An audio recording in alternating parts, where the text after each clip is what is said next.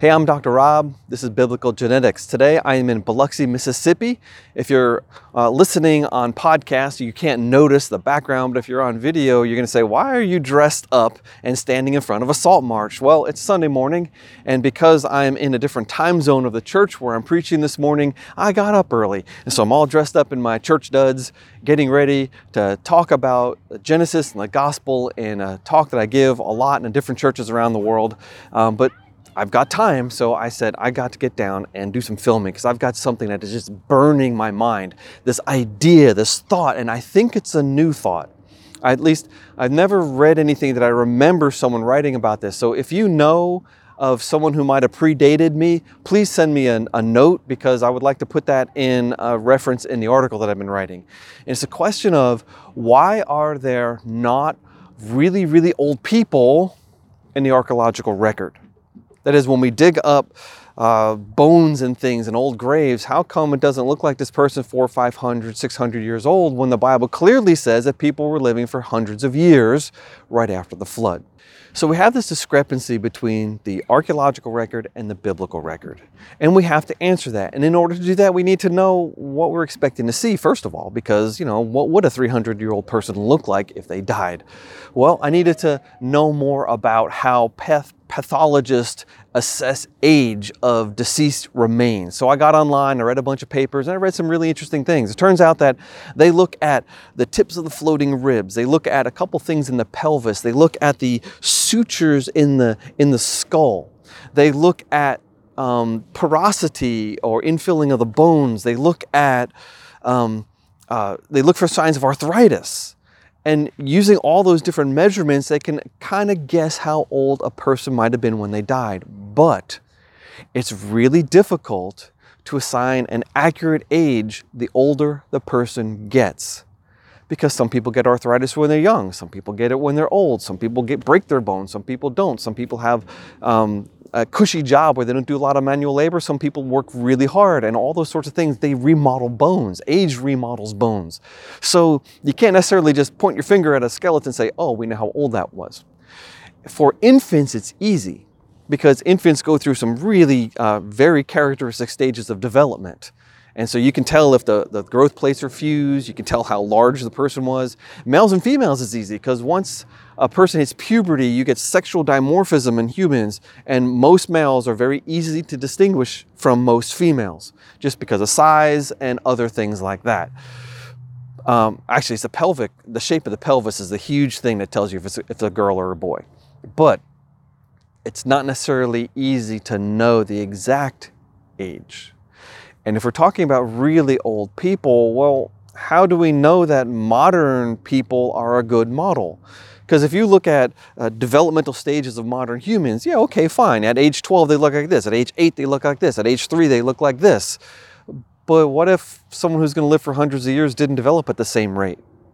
What if they had a slower development? So someone with a 12-year-old body was really 18 or 20 years old. I don't know. You don't know. Nobody knows because we can't go back in time. We can only make educated guesses. Now, this does impinge upon something in creationism that came out, I think it's the first journal of creation I ever got back in the 90s. A dentist named Jack Coazzo had studied Neanderthal children's skeletons, and that was a surprise to me. I didn't know we had Neanderthal children skeletons. And when he's looking at these skeletons as a dentist, he's looking at the teeth and he's saying, you know what? Here's the skeleton of a 10-year-old, but they have teeth of a 20-year-old. Now, did they have more tooth wear because they had more grit in their diet? Or was that skeleton really of a 20-year-old who was just at an earlier stage of development because maybe they developed more slowly? Now, I don't know if that's true or not. There's a big argument within our group, people arguing pro and con on that subject. But the point is, when you look at someone dead from a long time ago, you can't necessarily know how old they were when they died. There's something else I want to mention, and that is, in order to get old, you have to survive long enough to be old. Your potential lifespan isn't the same as your realized lifespan. So a lot of the skeletons we have, they might be for people who could have lived for a lot longer than they actually did. And the ancient world was pretty rough. There's a lot of death through violent means in the archaeological record. I was listening to a debate once at a creation conference between two creationists talking about Neanderthals, and one of them saying they're long-lived, one of them saying they're short-lived. And he cited a particular cemetery or burial ground in the Yugoslavia, Croatia sort of area. I don't know exactly where it was. And he said that the average age of death of those skeletons was about 30 years old. Well, it took me a couple years to realize that in that place, most of the skeletons had like traumatic injury things like crushed skulls or cut marks in the ribs where they got stabbed. Yeah, they were dying of warfare and fighting. They weren't dying of old age. So we have to ask the question, what do we expect to see? We can't necessarily answer that. And we have to say, okay, how long could this person have lived? That's a different question than how long they did live. But we can put those two things aside, and there's something really interesting that comes up now. In fact, I wrote an article called Rapid Decline in Biblical Lifespans, where I took the data of Genesis 11, which people have been talking about for a long time, but I also added all the other data that's not in Genesis 11. It's in Genesis, it's in Exodus, Leviticus, Deuteronomy, 1st and 2nd Kings. It's scattered all throughout all these different Old Testament scrolls, or books we call them now. And I found all the places that I could see where a person had a known death age who didn't die violently, just died of old age, and that person had a count of generations back to Noah. I ended up with, I think it was 32 people over 32 or 38 generations, all the way up to King Manasseh, who we have a clear genealogy and a death age for him. And when you plot those points on the graph, they all follow the same mathematical relationship as the points just in Genesis 11. Which tells me that the numbers weren't made up, because no one in the ancient world was graphing exponential decay curves to data.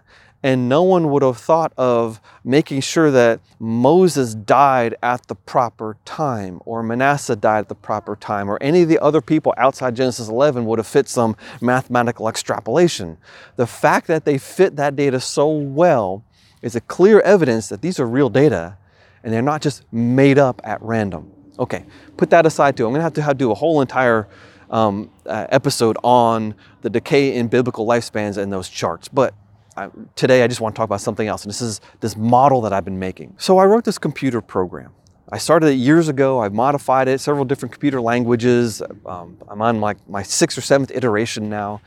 And I can start with any number of people, and I can assign to them age of puberty, age of menopause, how far apart children are, what the death rate is. In fact, I'm applying a statistical table of modern death rates. So the death rate of not modern, but modern death rates in like third world countries. So the death rate of 1-year-olds and 0-year-olds is really high, and it goes down, and at the age of about 20 and 30, it starts increasing again until the death rate of 80-year-olds is very high.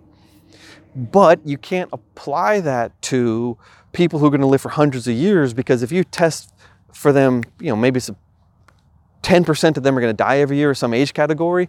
Well, if you test them every single year, they're not going to last for 200 years. They're going to be dead. So I had to figure out a way to space out these tests. And what I did was I took their potential lifespan and I said, okay, if the maximum lifespan of people today in my model is 85 years. After 85 years, they just die. Not many people live that long anyway, but those who do, they just poof and they're erased from my data. But if someone is going to live for 800 years, they only get 85 tests. If someone lives for 200 years, they only get 85 tests. And it doesn't mean they're going to live for 200 years, but it means that they're going to get tested every so often, so the equal number of possible tests. This is not the quietest place to film. There's cars driving by and kids running around and boats zipping by on the bay, and there's cars driving over the very noisy drawbridge there, but it's fun anyway. This reminds me so much of where I grew up in New York, but this is Mississippi instead. Now in my model, I can do really interesting things. I can make population pyramids. So if I freeze the model at 1,000 years out, I can see this beautiful pyramid with a whole bunch of really young people and very few very old people. And that's the first clue of where I'm going here. The reason that the archaeological record is dominated by people who died young is that the population was dominated by people who were young. And as death happens, more young people are dying than old people. First clue. But I can also do things like graph the number of generations people are removed from Noah. And if I freeze that at 1,000 years, I see some people are only 15 generations removed from Noah. They're going to live a little bit longer than my 85-year cap, but not much longer. And there's some people that are 33 generations removed. They're going to live only 85 years. Now, I had to have a maximum there or a minimum there, because if I just follow that graph to infinity, it's going to approach zero, and you can't have people living 0 years.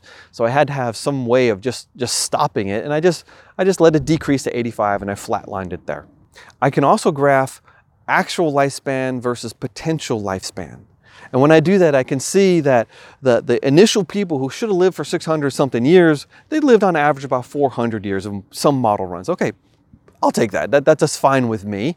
That's still a pretty good approximation for long-lived people. But then after that, the next generation, they should have lived for 300 something years, but a lot of them died young. Some of them lived for long and some of them didn't. I guess starting to get a spread there. And as it goes on and on and on, it starts approximating that population pyramid pretty quickly. Within 200 or 300 years, most everyone is dying at a young age. In fact, after 1,000 years, there's about 3.3 million people born into my population, and 99% of them die before age 90. In fact, only 1 out of 100,000 have made it to the age of 300. Now again, this is pointing at the solution to the problem. Why are there no old people, or very few old people, or little evidence of old people in the archaeological record? It's because maybe we're not expecting a lot of old people. Maybe we're searching for needles in haystacks. I can also take slices through my population model at time and look at the age spectrum of the people. And sure, 100 years after the flood, we got Shem, Ham, and Japheth, their 3 wives. They're now about 200 years old. I'm guessing on average here, we don't exactly know, but about 200 years old. And you can see that we have these 6 people that are really old and a whole bunch of people that are really young. But then 100 years later, the old people are a very small fraction of the population, and percentage-wise, they're being hidden. 300 years after the flood, it would be almost impossible to find someone who's really, really, really old, because almost everyone is young. I also realized I could use a very stylized genealogy to describe this. So I drew a graph of a male-only lineage, where a man at every time increment has a son, and then maybe 30 years, and then when he's 30 years old. And that son has a son when he's 30. And that son has a son when he's 30, and that son has a son when he's 30. And if that happens for 6 generations in a row, that first man is going to have 6 sons. That firstborn son, after 6 of these cycles, is going to have 31 descendants. The second-born son's only going to have 15. The third-born son's only going to have 7. The fourth-born is going to have 3. The fifth-born is going to have 1. And that last-born son is just born at the end of the run, and he's not going to have any descendants. So we see older children have more descendants over time. Older children means shorter generation times, means more generations in a certain time window.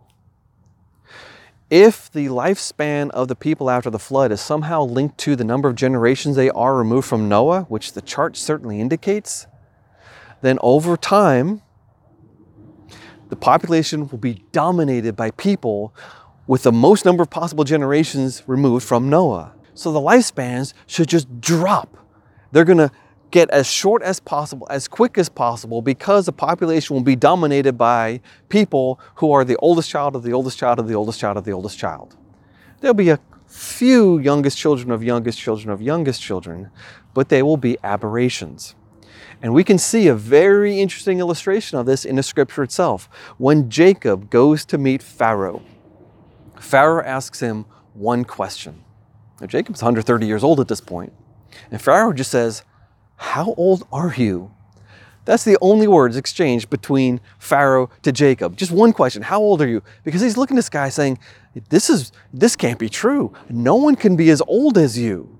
Because from the Pharaoh's experience, most kings are the oldest son of an oldest son of an oldest son of an oldest son of an oldest son of an oldest son. And Jacob's grandfather, Abraham, had come to Egypt maybe 200 years prior. So 2 generations in Jacob's family was possibly 10 generations in Pharaoh's family. This is crazy. For him, it makes no sense. But statistically, when you have really old people fathering children later on in life, and if that lifespan has anything to do with the number of generations removed from Noah, you're going to get occasionally a very rare, really old person in your population. And Pharaoh, when he met that person, was surprised. So that is the answer to the riddle of why we don't find a lot of really old people in the archaeological record. They're hard to find. 2, not all of them lived as long as they could have lived. And 3, we don't necessarily know what we're looking at. But the hard to find, the needles in haystack idea, that is the answer. I love that answer, and I think that's something we can take home.